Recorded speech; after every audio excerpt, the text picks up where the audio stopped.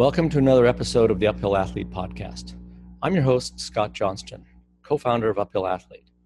These podcasts are just one of several free services we provide to the mountain athlete community. We have a ton of free content on our website, uphillathlete.com, to help you with any of your mountain pursuits, be they mountaineering, alpinism, ski-mo, ski mountaineering, or mountain running. Today, I'm pleased to welcome my friend and fellow sexagenarian climber, Jim Nelson. Jim and I are going to be discussing his latest guidebook, Classic Cascade Climbs. Jim partnered with co-authors Tom Scholseth and Dave Whitelaw, and they've just published this book, and it's kind of a follow-up to the previous two books that Jim had done with a different author. There were a two-volume set of selected climbs in the Cascades. This one, Cascade Climbs, or Classic Cascade Climbs, published by the Mountaineers Books, is sure to fire your imagination of even the most seasoned climber. While giving plenty of relevant data for the climbs, the killer photos are really going to be what leave this book on your coffee table as an inspiration. It seems to me, this kind of as an older generation climber, that guidebooks have become sort of passé and are being replaced by apps with very detailed topos that describe in micro detail what size gear to place where. And sure, like a repair manual for a car, this type of guide will definitely be the quickest and easiest way to get familiar with the route. But for my taste, what's been lost with this clinical approach to climbing guidebooks is that it reduces the routes down to some numbers, and it's lost some of that romantic appeal that should be, I think, what does probably drive most of us towards climbing.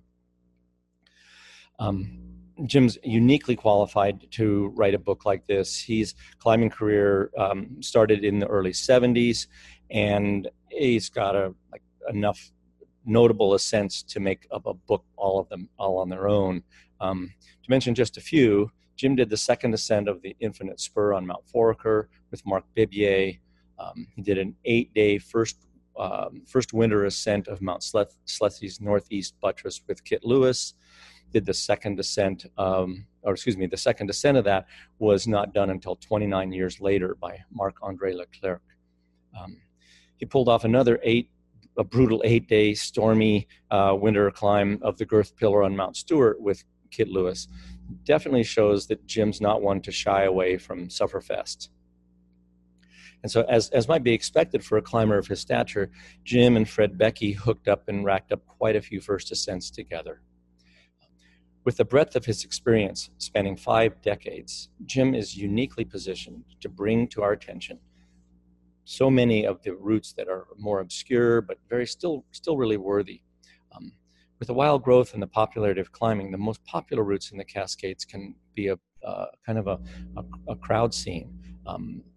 Jim sheds some light on some really fine climbs that should allow you to experience a bit more solitude and serenity.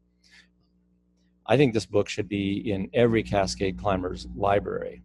And even those folks that are traveling here, which is to the most alpine range in the lower 48, would definitely benefit hugely from snagging a copy of this thing. It will cause you to be rethinking maybe some of the routes you had I picked out. So also, if you're looking for the best gear around, or route beta, or even just a good story, Jim's the owner of Pro Mountain Sports in Seattle, and you should definitely pay him a visit if you're in the area. So let's get with it. Well, thanks for agreeing to let me subject you to this. Hopefully it's not too painful. But I think that what you've done with this book is really cool. I love looking through it. I've read most of the descriptions. I have to confess that I'm envious. I'm kind of jealous. I would love to have climbed more of those routes that are in that book. So me too. Thank you for putting that together. It's just lovely pictures. I really like the pictures. I find, and I'm sure many climbers do. I mean, we're inspired by beauty. And there's so many beautiful pictures in there that it gets your juices flowing for sure. And I hope I would assume that was part of your attempt, your intent, excuse me. No, it's always nice to hear that. But yeah, we love the pictures. So we put a lot of them in there. There's a lot of information in pictures, and yeah. Well, and some of them are, it looked like they were on Kodachrome. that some of them are pretty old. I have to say they're not digital. I can tell that. And some of those people, yeah, and the Yeah. dates. Yeah, that's pretty cool. Did you have any trouble rounding those old photos up? Most of my pictures are on film. What are you talking Yeah, yeah, about? no, but I mean, some of them aren't yours, I guess is The what I meant. digital, yeah, Yeah. no. Well, I guess from the previous books, I've met a lot of people, and so I had a lot of friends and resources to draw on. But of course, the Skurlock photos are, that's just a huge library of, every angle on almost every peak you want. And Yeah. if there's something you don't have, like he didn't have a tooth or an Ingles Peak, so he says, oh yeah, I'll go take some. What a guy. So yeah. For those Yeah. the listeners that are not familiar with John Skurlock's photographs, you should be. He's one of the most amazing mountain photographers I've ever seen. And he does them all while flying a small plane around these mountains. And so they're aspects or angles and views that you won't really get from the bottom of the valley looking up, but they're really stunning and spectacular. So I recommend people to try to track down some Skurlock photos of their favorite climbs. Yeah, and artistically too. I mean, gosh, some of the prints I've seen of, yeah. Yeah, I have one of the what is it? I guess the North Face, that really famous one, or not really famous. I think it's one of his more famous ones. That North Face of Mount Triumph, that shows the northeast buttress, the Bordeaux Dorish route, and then it also shows the more popular East Ridge in profile. So it's quite a beautiful picture. Yeah, no, it's a stunning peak, and it's interesting. I think our first book, I actually had a pictures before I even knew John Skurlock, or I don't think he was even taking pictures yet. But I was able to fly around the Cascades a couple times years ago in the winter, and I had a picture of Triumph in the north side there. Just a stunning winter shot that I think is in our first book. Yeah, so let's talk about how you came to write this book. I mean, you've written a number of books on climbing, and yet two of your more popular ones that I think people are still using today, the selected climbs of the Cascades, the first and second. There's two volumes, first and second volume of that. So how does this build on that book, those books? Well, how does it build on well, it's really just a redo of those two books. I mean, the original one was popular enough that the publisher wanted a second one, so that was why there was a second. And then they're old enough now that there's rethinking the whole thing. I think the new book, we have a much better selection of climbs that shows the different types of climbing better, as well as more geographic areas, and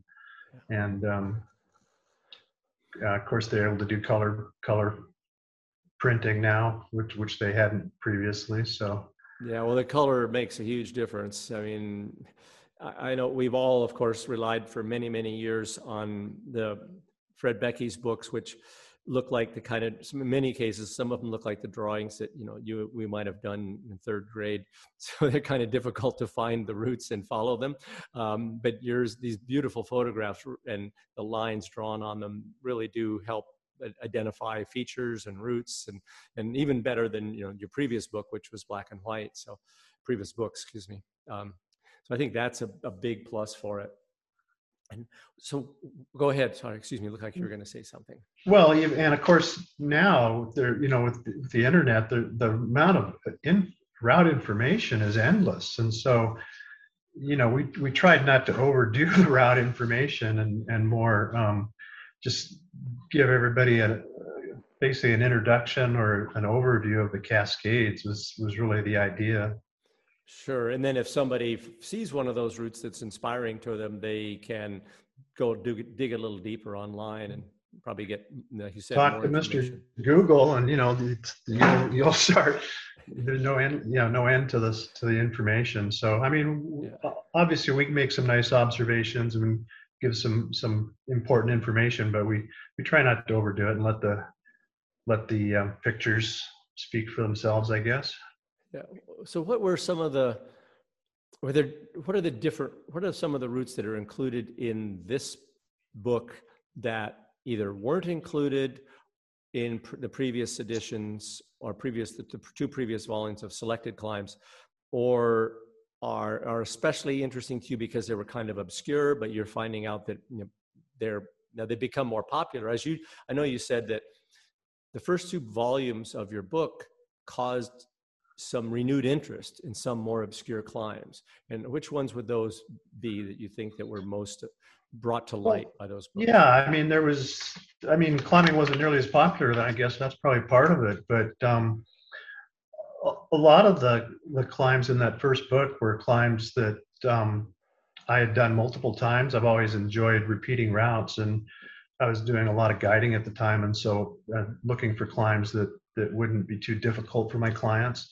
And so climbs like the Quien Sabe Glacier, if you can believe it or not, or Kolchak Peak, just really dead obvious climbs these days that are extremely popular.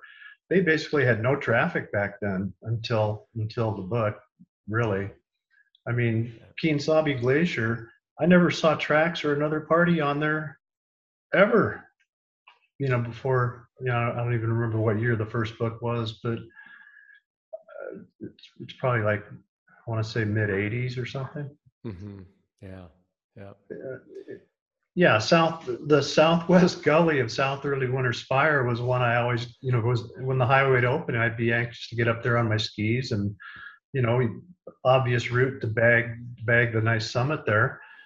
And again, never was anybody doing that climb. In fact, one of the reviewers of the first book criticized the choice of that route, saying that it was a terrible route, loose rock and dangerous. And of course, this is all true once the snow's gone, but that was the whole point. We were trying to show, get out of the rut of the, a little bit more off season, suggested, the snowier season, or whereas we did the same thing with the first book with some more mixed climbs, more winter routes or early spring routes, or sure, that were basically fairly unknown at the time.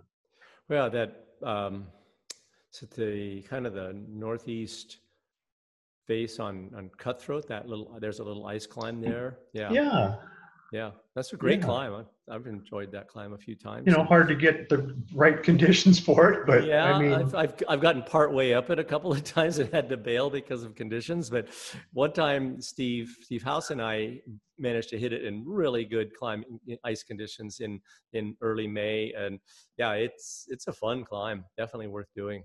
Yeah, and so accessible. So the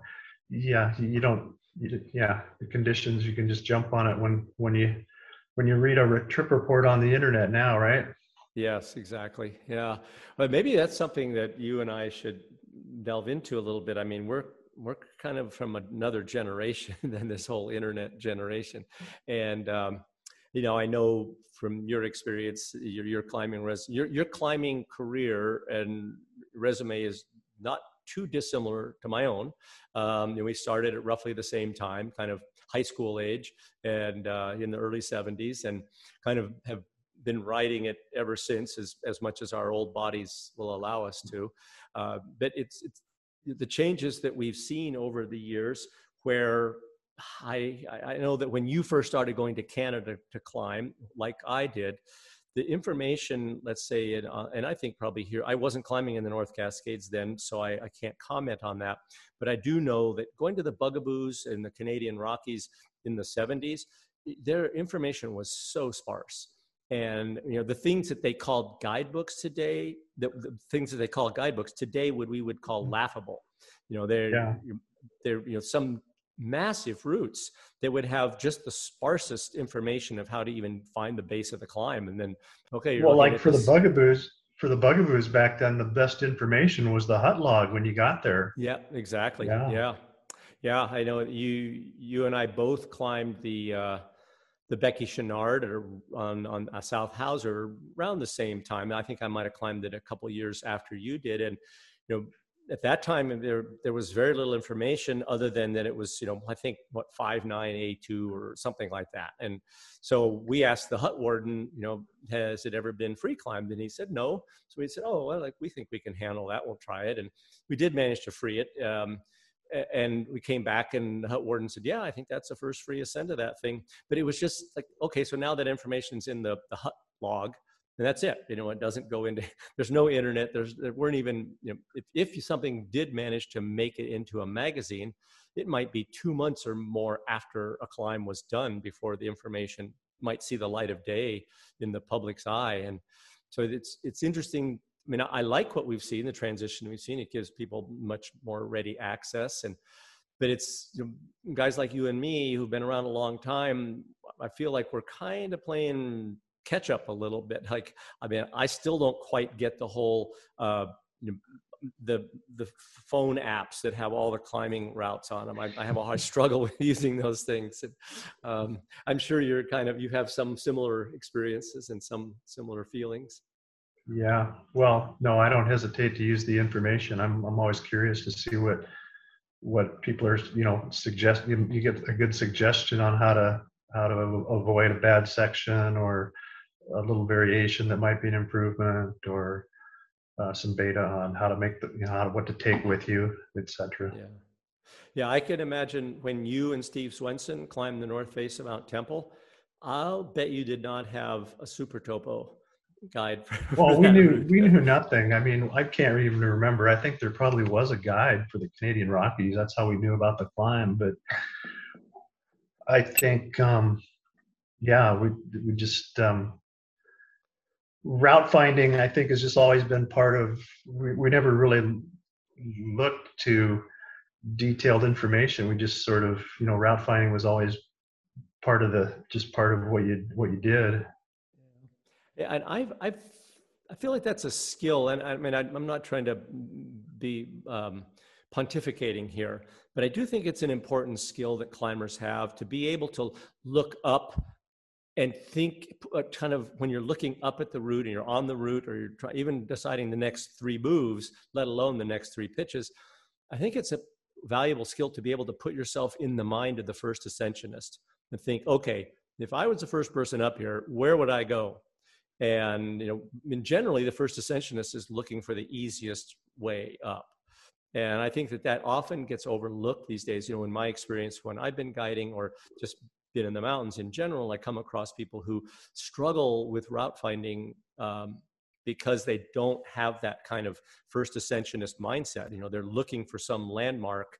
And if you're following the place where other people went off route, then you're going to go off route as well. Yeah, I'm usually looking where the rock's the most solid, I guess, but I mean, that's just for rock climbs. And then, for more mixed routes, the conditions often dictate your choice of route. Yeah, for sure. So did you decide to go, I think you said the Mountaineers published this book. Were they the ones that published your previous books as well? Yeah, they published the previous ones, the first one, and then they asked for a second one. And so, yeah. But it's been a few years since those books have come out or been out. Did they come to you with this idea? Hey, Jim, we need a new book, or did you approach them and say, I'd like to? Yeah, no, they approached us, and they want us to put the 2 books together into one, which only makes sense. And sure. At that point, the more I started working on it, the more excited I got, and trying to decide how to put together which climbs to choose. Yeah. Some of the climbs that we left that we really missed the first time were a couple of big climbs done by Pete Dorish. Mm-hmm. So got in touch with Pete, and had a great time hearing about his climbs and his trips, and got a lot of valuable information just about a lot of climbs. Yeah. Well, like I said, for folks that haven't seen the book, I highly recommend you get a copy. Even if you don't live with ready access to the North Cascades, it's mouthwatering, and it will definitely get you fired up to to go climbing in this area.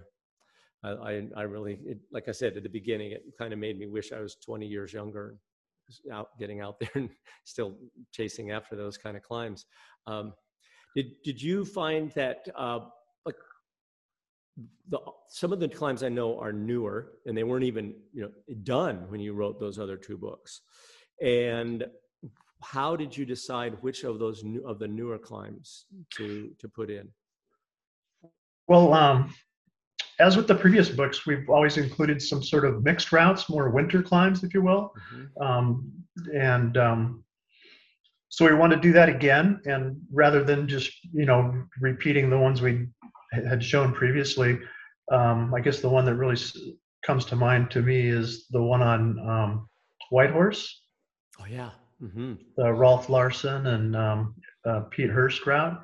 A route that I had also seen from the air years ago and was just quite taken by it. And so yeah, we included that one. It's done fairly recently. I'm sure it hasn't had a second ascent. And so there it is. All you mixed climbers, there's an attractive line that's close to Seattle and has a moderate approach. Doesn't have a multi-day approach at all. It's well, nowadays I guess everything they do in a one day, right? Exactly. Yes. I mean, right. I think the first ascent party spent a day on the approach and a day for the climb. So yeah. And then also we try to, besides just the route information, we try and include some history too, as we learn more about like one thing we didn't have in the previous books was any just sort of backpacking traverses or mountaineering traverses, if you will, like the Ptarmigan Traverse is the one everybody knows. Where else is information on the ptarmigan? I mean, in written format. Well, if you buy our book, the Ptarmigan Traverse chapter, we have a chapter for the Ptarmigan Traverse. Although to get the full Ptarmigan Traverse history of the original Ptarmigans who made this traverse back in the 30s, 1938, I think, we quote from an article that was written in the 50s by Harvey Manning, and so you can access that online with the Mountaineer annuals are archived, and so we give the year and how to access stuff like that. In fact, you can, with pretty much any climb that you're interested in, when you're looking through the book, if you want to read about the first ascent, you can oftentimes find the write-up of the first ascent in the Mountaineer annuals that are, like I said, available online. I know there's a nice picture. I've always wondered what Hermann Ulrich looked like. And somehow I pictured him to be a little more round, cherubic, older German gentleman.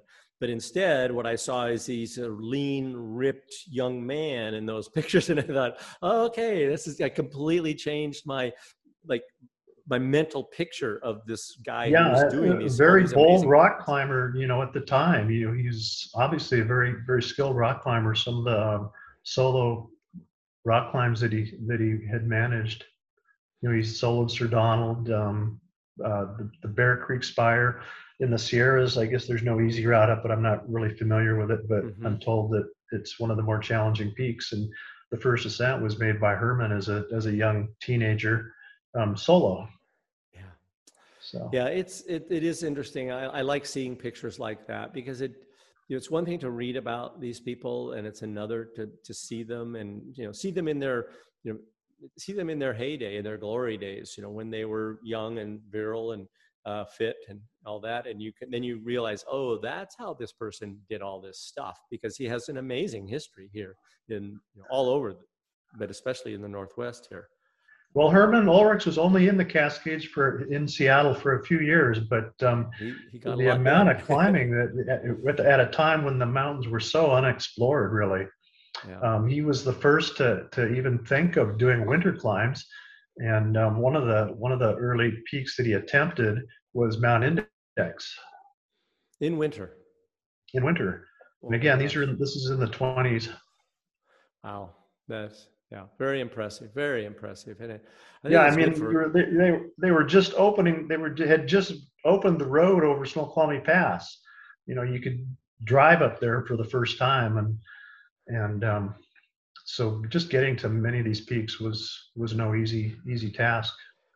Not at all. No, and I think it's, we are in a sport where the history of the sport is, um, luckily it's pretty well chronicled now. And I think I feel that we contemporary climbers, I don't put myself in the category now anymore of a contemporary climber. I'm kind of an old man, but I feel that, like, I've always been interested in the history. I grew up in Colorado, and the legacy of people like Leighton Core and folks like that. And then, I started climbing in the Canadian Rockies a lot, and there was the stories about Bugs McKeith, and the legacy of those people, those early climbers, has always fascinated me, and it's also inspired me because I realized they were dealing with conditions and approaches and whatnot that we don't have to manage anymore. Like, you and I were having a conversation earlier a few weeks ago about Herman Ulrich's climb of Silver Star Mountain, near Washington Pass. And, you mentioned him. He went up Cedar Creek and then up the West Fork of Cedar Creek. It's a heck of a long way. And remind me that story. Didn't he go from the trailhead to the summit in one day? No, he spent. They took all day to get to Winthrop. Basically, they had an epic drive over Snoqualmie Pass. At that time, Blewett Pass wasn't there, so they crossed the Columbia River at Vantage, and then they drive up, and then eventually up the Method. They get to Winthrop at 4 in the afternoon.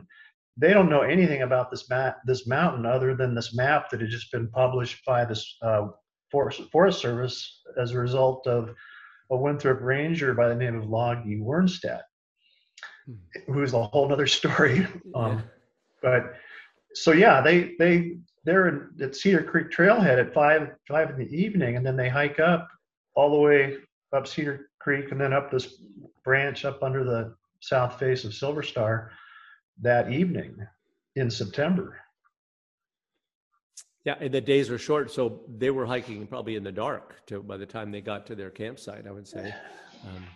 It's several miles up there for sure. Well, there's the last 2,000-foot climb up to below the south face to a little basin up there, a little meadow. There's a little bit of a climber's trail now. It's not easy to find. It's real sketch. Of course, when Herman was there was no trail at all. I mean, there was a trail up Cedar Creek, but then some point they leave that trail and they head on up, up the steep hillside. Yeah, I think a lot of the trails around here, which when I say here, I mean that area, Cedar Creek and around Washington Pass. A lot of those trails were horsepacker and hunter, fishermen, hunters trails that were built by the horsepackers. And that Cedar Creek, I think, was one of them. It goes further on, and it goes over. I can't remember the name of that little pass at the end of the creek drainage, but it's still, that's a remarkable undertaking. Just the drive over would be even today with all the beta and everything and the climbers trail, you leave in September. You leave the trailhead at 5 p.m. I'm not sure you're going to make it up there to where Herman camped. Yeah. Well, and like, what were they driving? It had to be some sort of Model A, Model T, Model T Ford. That's a heck of a long way to drive a car like that. At probably 30 they had miles numerous breakdowns and I guess it took them all day. So it's interesting, the motivation and the drive. I mean, I don't mean drive in terms of these guys were fired up to do this, because that's no small undertaking. Somebody now jumps in their Tesla, drives to Winthrop or Mazama, and then heads up the Cedar Creek Trail. They're riding in air-conditioned comfort at 70 miles an hour, and they get there fresh and all ready to go, and they've got lightweight gear, and they're still fired up and they want to go climb. But these guys were like an order of magnitude beyond that in terms of their stoke, because of what they had to go through just to even get to the damn base of the climb. Yeah, no, Herman, he wasn't content just, going up to the Mountaineers Lodge and doing the Snoqualmie Pass peaks. This, like mentioned earlier, this map had just come out prior to this map. The North Cascades really hadn't been mapped and were really, really unknown other than the volcanoes. And so that was the motivation for Herman, was to, there's this mountain on there, Silver Star, with an elevation. He's like, wow, this is one of the highest mountains in that area.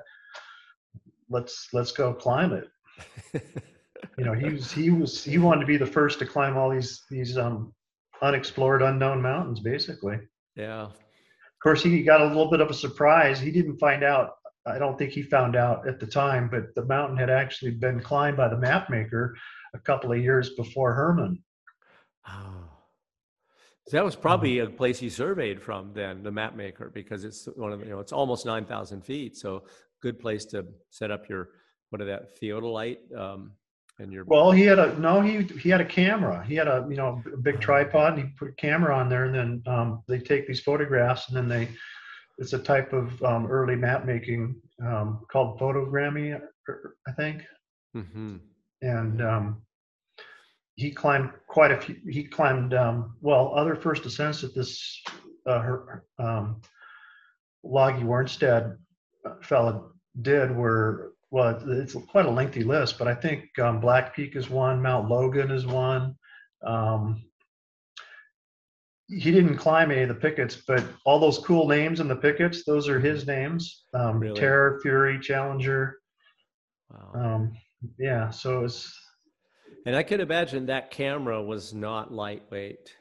It was lugging Right. something like that. Well, the tripod itself, Yeah. Yeah. It didn't have space age materials back then. Yeah. So. No, it's so impressive to me that people, when now, of course, seems like the fixation on, and I understand it, and I think it's really cool that, the fixation of modern climbers often is this: how fast can you do a route, and all that, which is great. There needs to be new challenges for people. Oh, absolutely. I mean, I've always appreciated that, and always try to. Well, I think like the complete North Route of Stewart, that's one of my early car-to-car climb back in the 70s. Mm-hmm.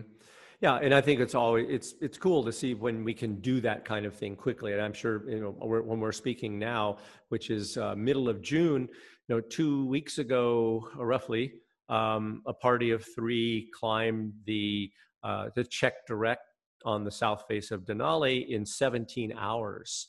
And this is a route that when the first ascent took something like 7 days. Then Steve and Mark Twight and Scott Backes came along a few years later, and they climbed it in, I think, 50 or 52 hours. And now it's been climbed in 17. And it's wonderful to see those records dropping. I mean, Steve was really excited and pleased to hear that his old record had been broken.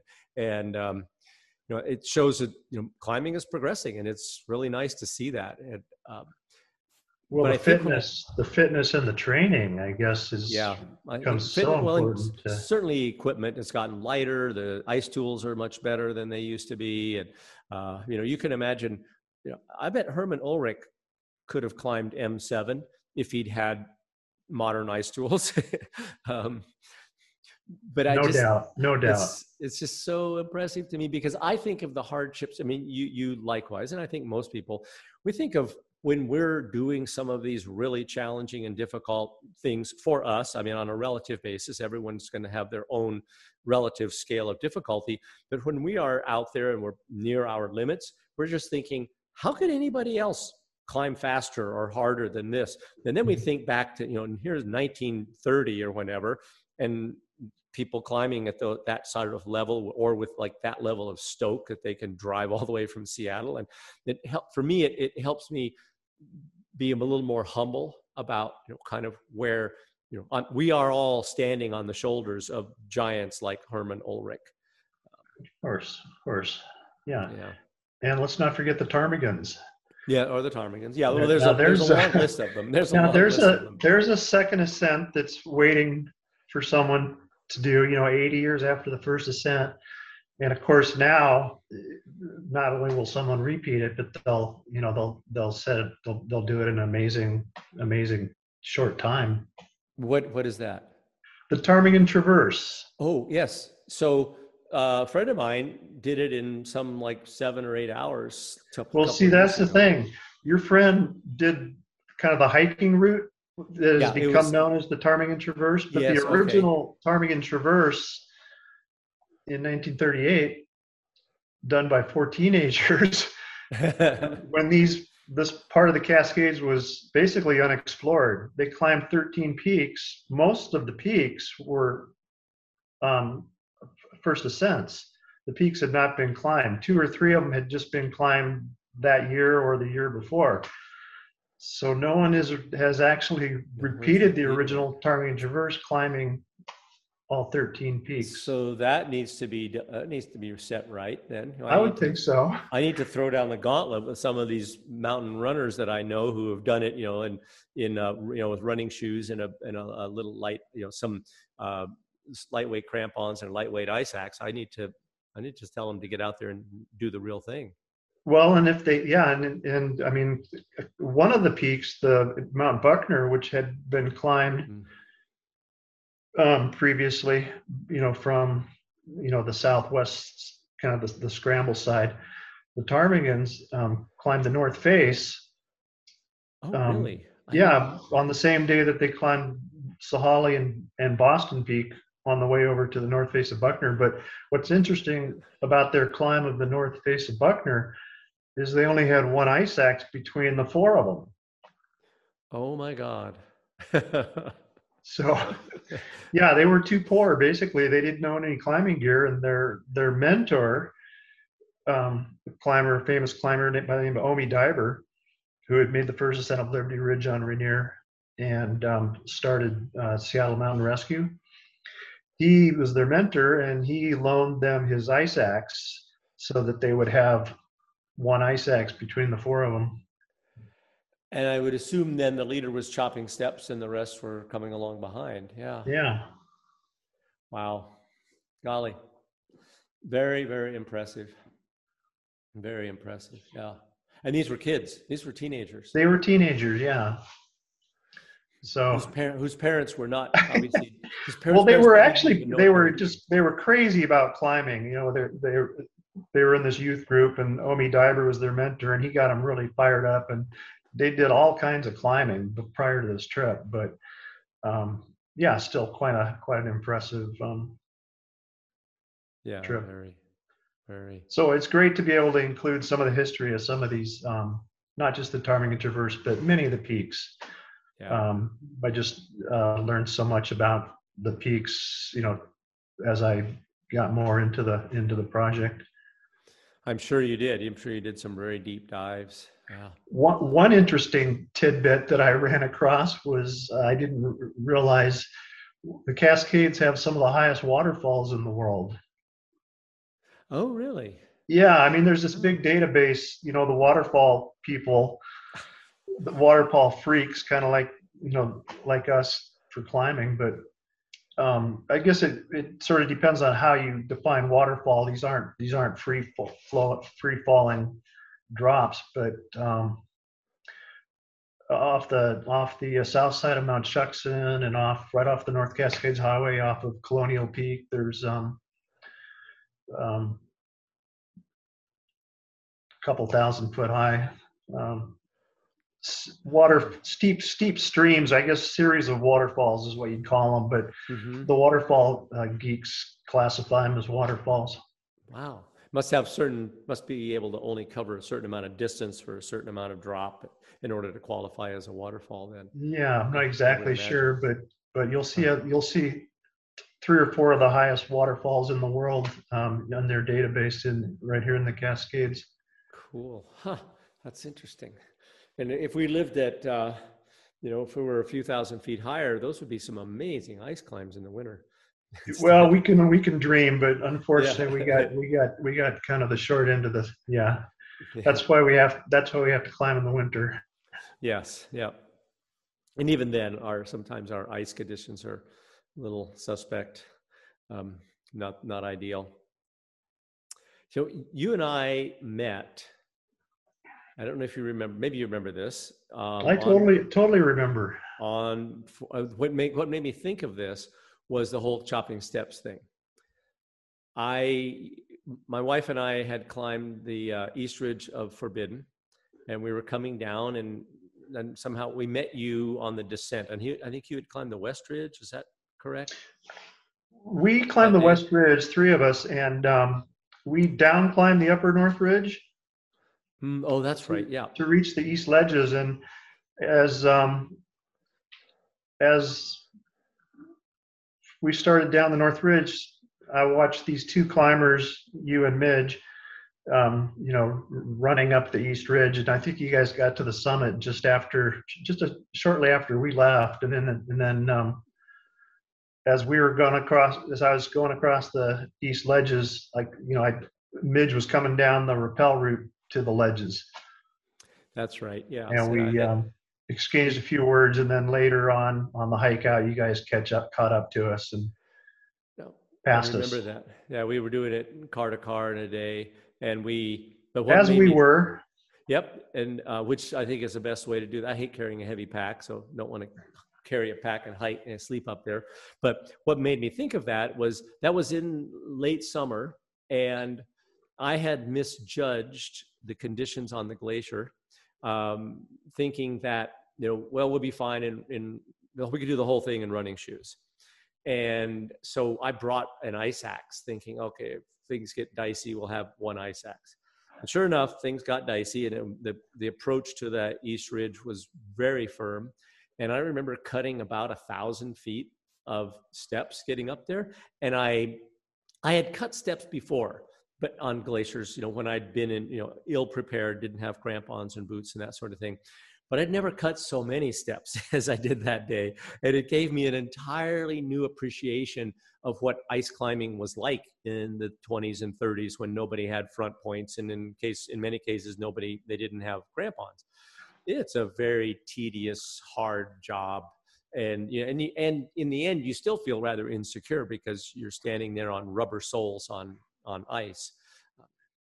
Yeah, so that day stands out for those two things. That, hey, that's the day I met Jim Nelson, and it's also the day that I cut 1,000 feet of steps. Well, crampons should have been the lesson there. I mean, yeah, I learned that lesson at some point. Also, I always used to think ice axe, but now it's crampons.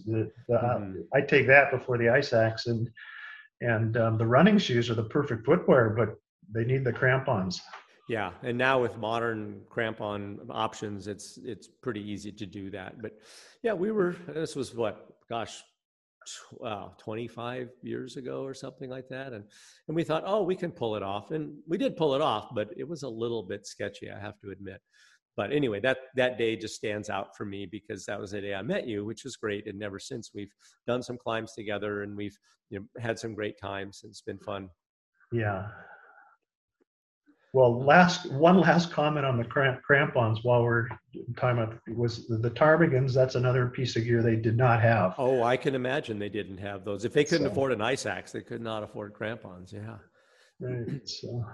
I wonder, did they have? Do you know if they had hobnailed boots or? They had homemade nails, which fell apart at the end of the trip. They had hoped to climb Mount Logan and Goody, but when they got to Cascade Pass, their boots were falling apart, and so they had to abandon those climbs and hike. But they still had to hike back to their car. No car shuttle. Yeah. Oh, yeah. For sure. Wow. What an undertaking for teenagers. Yeah. Today, parents would probably be accused of child abuse if they let their kids to go out and do something like that. As they should be. Yeah. Yeah. Oh boy. Well, Jim, any parting words for us other than I want to say people should go out and buy this book. It's fantastic. I love looking through it, and I skimmed through a whole bunch of those route descriptions, and some of them I've climbed, and I thought, oh, that was such a cool climb, and others I looked at and thought, wow, that I want to go do that climb. And so I really do highly recommend it to folks, especially those that have easy access to the Cascades here. People living in Portland, Seattle area. It's a very valuable resource, and I know that people would enjoy it. And it's coffee table quality, which is really unusual for a guidebook. And so I commend you on putting together such a beautiful book. Well, thanks, Scott. I hope people enjoy the book and it gets them out to some good climbs. I'm sure it will. And that they don't just focus on the featured routes. Yeah, exactly. Yeah, the classic routes. Because in many cases, I certainly know from living here in Mazama that Washington Pass, the classic routes are getting a little weather worn. You know, there's too many people on them too often.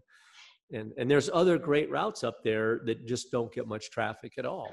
Well, and the whole design of the book too, even though we have the featured routes, we really make an effort to talk about the rest of the mountain and oftentimes show photographs of the other side of the mountain where the feature route isn't necessarily, as well as list the other routes on the mountain.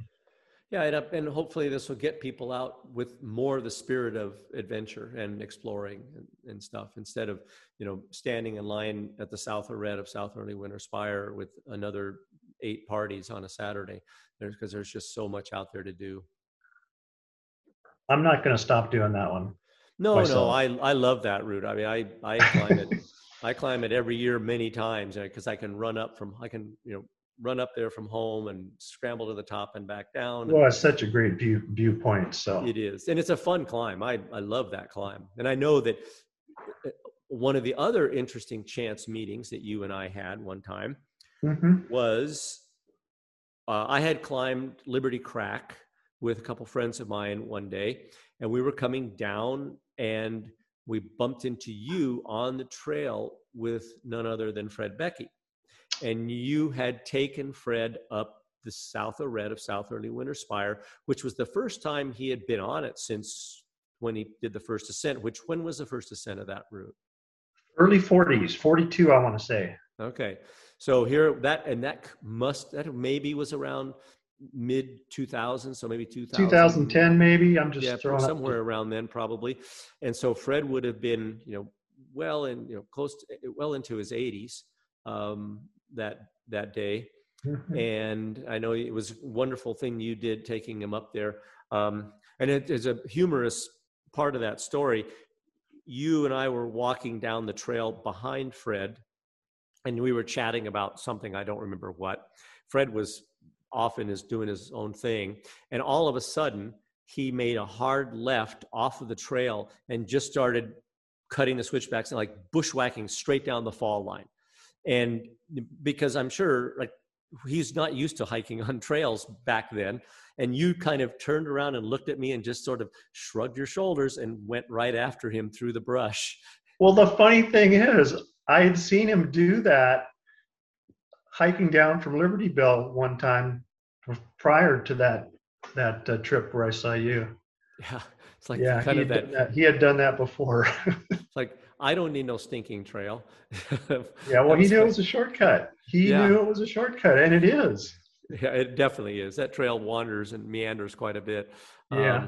And with the amount of traffic on it, I'm not trying to endorse trail, cutting switchbacks or going off the trail. I mean, with the amount of traffic that's up there, it's understandable the way the trail has been laid out, and I fully endorse what's been done. But it was entertaining to see how Fred handled that situation. But yeah, that was another. We'll give Fred a pass. Yeah, I think we could give Fred a pass on that. Yeah.